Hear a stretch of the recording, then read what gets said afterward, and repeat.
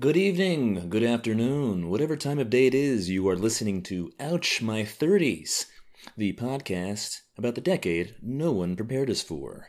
This is your host, Duval George Culpepper, coming to you live from an undisclosed upstate New York location on a rainy day. Hey guys. I'm feeling goofy, I'm feeling a little silly. Feeling a little silly today.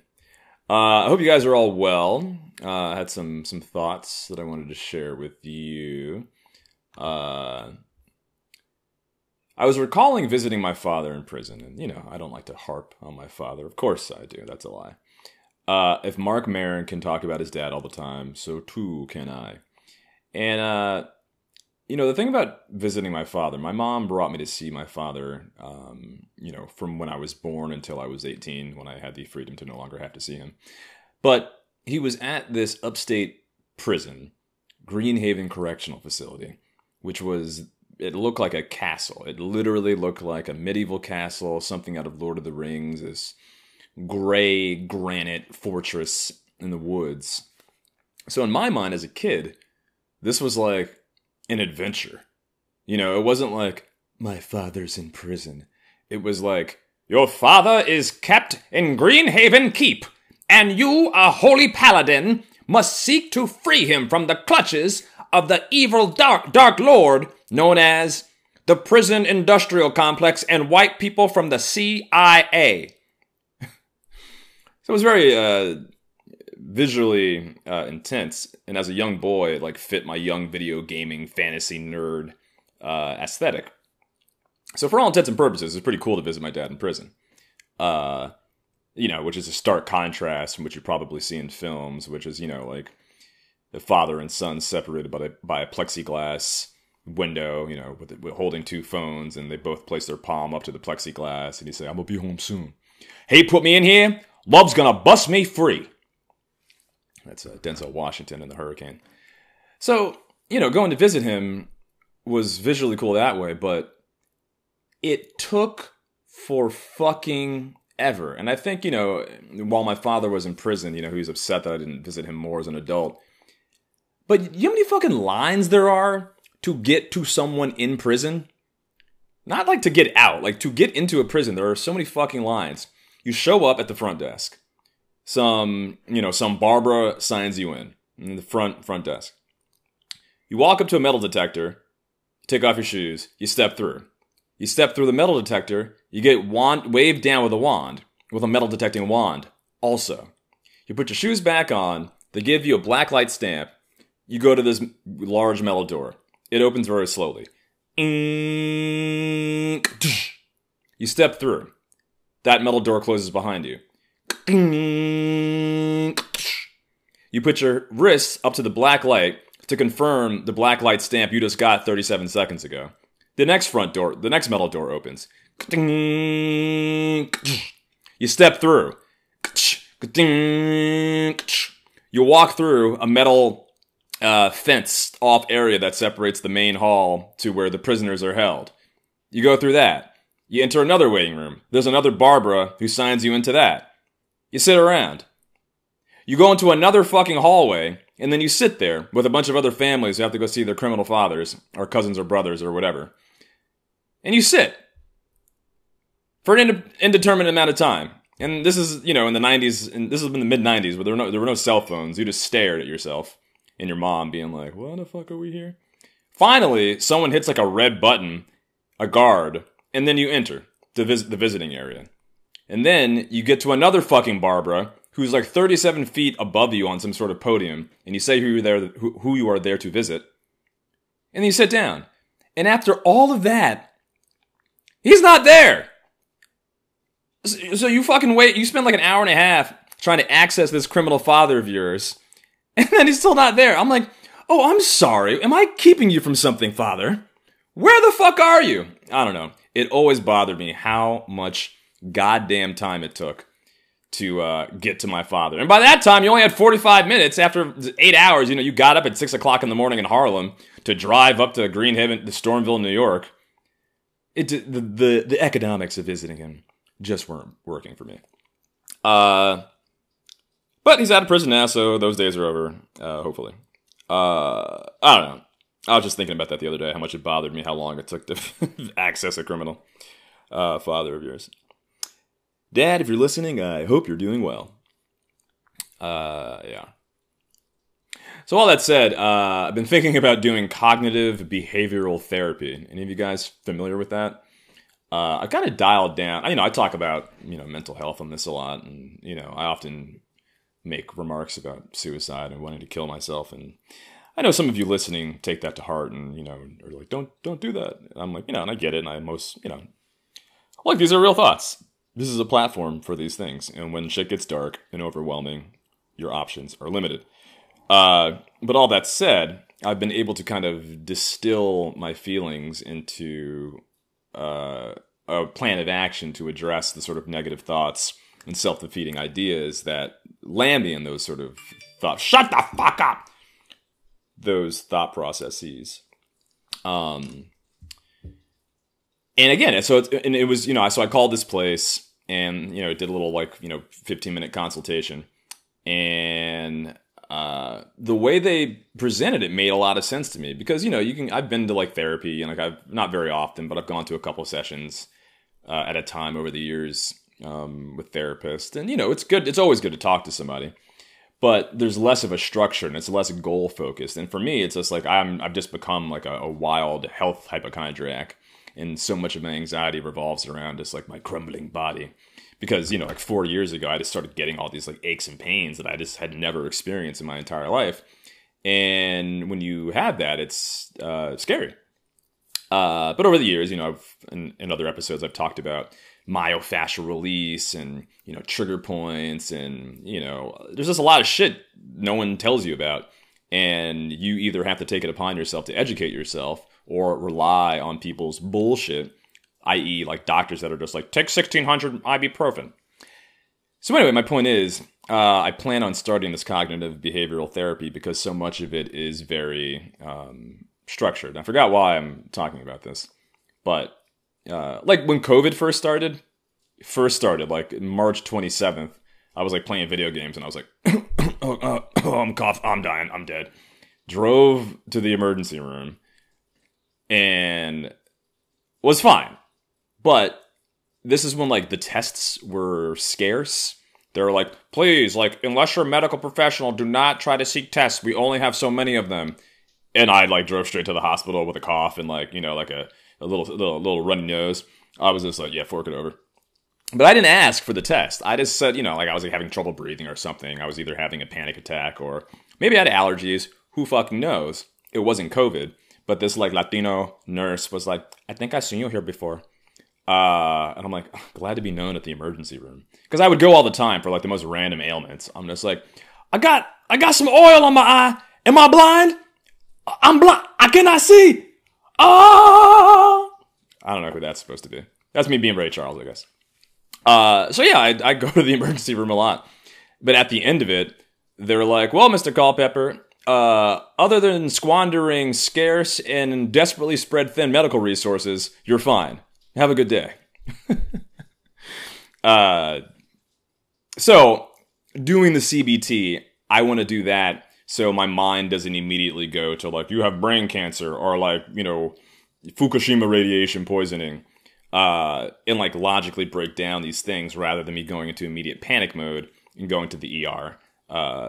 Because, I'm a hypochondriac in my 30s. But we'll get there. So if you guys, anyone done CBT, cognitive behavioral therapy? I'm going to keep saying it. Really, that was just a long setup for that joke that I want to do eventually. Me going to the emergency room during the height of a medical pandemic with a runny nose, and then being Mr. Culpepper, other than squandering precious medical resources, you're perfectly fine. God, I miss open mics. So yeah, that's. I guess it's just an update on where I'm at right now. I've been swimming pretty often. I've been trying to swim every other day. This country club has a program with the Y, where if you sign up for the Y for $12, you can swim at this country club. And it's a country club, but it's pretty white trash. These white people love hanging on to the vestiges of their colonial importance in the world. You know, because you have all these like fucking middle managers at car dealerships, you know, showing up to like golf at the country club that doesn't have a properly paved road and some bullshit pool. And, you know, they're like, we're members of a country club. Like, nigga, this is like the community pool in Esplanade Gardens in Harlem where I grew up, okay? You guys are not fancy with your fucking 2012 Mercedes you're driving around. As opposed to my 1997 Mercedes I'm driving around. But you get my point. I don't know.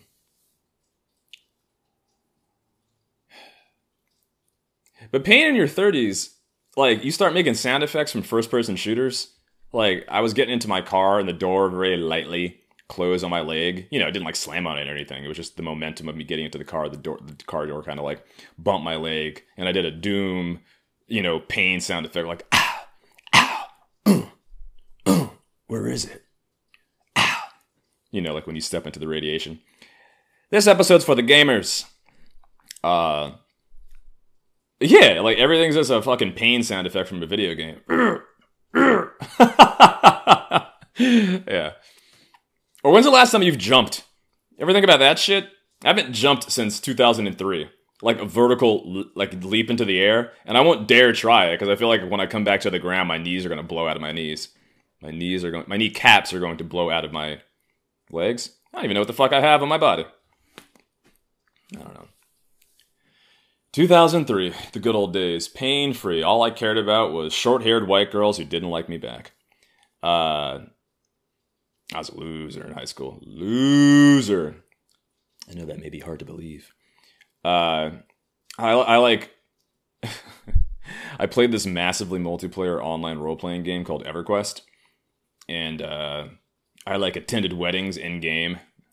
I was like security at a wedding. Because my character was a paladin with like a flaming sword of might that was going to keep the orcs away from the elven wedding in Finweir Forest. Fadeware Forest. God, I can't believe I remember that. Yeah, those are dark times. Like I wasn't going to go outside and play in the streets of Harlem in 1997. Fuck that. I was like, I got my compact. I got my 56K. And I'm not going outside until I have to go to school in the Upper West Side tomorrow. But I met like so many. I made friends on the internet. Like I have like lifelong friends from playing video games when I was 13. This guy Dean, who's like married and has kids and like works in media and entertainment now, and we just started playing like shooting games together and like. Guess that's why I'm a loser today. I also didn't realize that I'm just all over the place today, guys. I'm just kind of talking off the top of the dome. Talking off the top of the dome. I never realized how much white people hated fireworks, or a certain type of white people, rich white liberals, which they don't really. That felt like more racist to me than anything. When these white people were just like, I can't understand why these fireworks are going off all the time. My dog has PTSD. He had a very rough upbringing when we had to move from Park Slope to the Hudson Valley. It was a really rough transition for him, and he is also transitioning from male to female as well, so it's a really difficult time for him. And these fireworks that these niggers keep blasting off, that's kind of what they're saying. Like, because I grew up in Harlem, fireworks and gunshots were just kind of like my lullaby to sleep. So, like, seeing all these white people who, like, 2 weeks ago were saying Black Lives Matter are now being like, we're the police to shut down these fireworks. Oh, the sweet irony. Yeah, it's kind of fucked up. I don't know. Because Republican conservative white people, they love fireworks. And so do Hispanics and black people. The only people that don't like fireworks are rich white liberals. So, again, one of those cultural incongruencies that people don't like to address. But, you want to talk about coded language. White people who are anti-fireworks are racist. You heard it here first. Speaking of white people, I made a white girl cry. I do that a lot, but I was like sitting, I don't know, I just befriended this random group of girls and we were talking. And, what were we talking about? Oh, like this fucking lesbian was just like, Black Lives Matter, cancer, women's rights, and animal rights are all things we need to work on. I was like, well, bitch, those are 4 different things. You need to not put Black Lives Matter with the fucking endangered kangaroos of Australia, okay? And also women's rights. Like, choose your goddamn battles. But I was trying to impress upon them that, like, as white women, their battle is much different than a black person's or a black man's. And I'm like, yeah, you guys have probably had a lot of help. She's like, well, I own a farm. I'm like, and your dad didn't help you with, like, financing that farm? And then she just starts bawling, and her friends are like, no, you stop talking. I'm like, nah, bitch, I ain't gonna stop talking. Her dad helped her. And the girl's crying still. I'm like, yeah, because I just told you the truth. And they're like, her dad died 2 weeks ago, and he didn't help her. I was just like, I'll never back down. So all I did was maintain eye contact with the girl who was crying, and was just like, I'm sorry for your loss, but my point still remains. While she's sitting there sobbing. That's tenacity, guys. That's not giving up and abandoning your virtues when you've broken someone emotionally, just to prove a point that you really don't even care about all that much. But yeah, Black Lives Matter is not women's rights, and white women are co-opting Black Lives Matter to assert such a thing. You know, I think I said this last time, but white women see Black Lives Matter as sort of the paramilitary wing of their ideologies. They sort of dispatch us to go destroy our own neighborhoods and flip over police cars, while they kind of watch from afar, being like, oh, well, when the property values go down, we can buy a home there. But yeah, you know, Black Lives Matter. We're going to keep it in the suburbs, though, while you guys destroy your city. And, you know, we'll show up every once in a while for protests as it fits our schedule. But, of course, with the fall coming, we may be a little too busy to take off time from work to help you black people. But, you know, we've got bumper stickers. And we're going to post on Instagram telling other white people how to white people. Okay. You guys are good? Okay. Go. Don't come to our neighborhoods. Thank you. Yeah. I don't know. Rich white liberals hate fireworks. That's such a weird thing. All right, I feel good. I think I'll feel all right. So yeah, I guess I was supposed to do the CBT therapy yesterday, but of course I bailed. I will do it. It's just like $200 per session, and like there's no pictures of the therapist. And like I don't want it to be some old Brunhilde. I know this is not how you should approach therapy. I want it to be some hot bitch who is as sexy as fuck. No, I just want, you know, you can tell if you're going to relate with someone based on how they appear. That's called racism. All right. Or prejudice. It's called prejudice. Prejudice. Oh, the reason I brought up my dad in the prison thing is because I've been reading Tom Wolfe's The Bonfire of the Vanities. And it really perfectly describes where I grew up through the prism of this like really bougie megalomaniac white guy who is trying to like keep up appearances, but has a really sort of like middle class job and like a shitty, not shitty, but like he just wants more for himself, and he compares himself constantly to his more successful peers. Sounds very familiar. And he was describing an area of the Bronx that I spent a lot of time at as a kid, and that I've not seen described in literature so perfectly. Not perfectly, because again, like the character is this really kind of vain piece of shit. Again, very familiar. And it just reminded me of my dad, the Bronx, because that's where a lot of his family comes from. I don't know why I explained that to you. All right. Okay, well, guys, I hope you're doing okay. Hope you're staying active.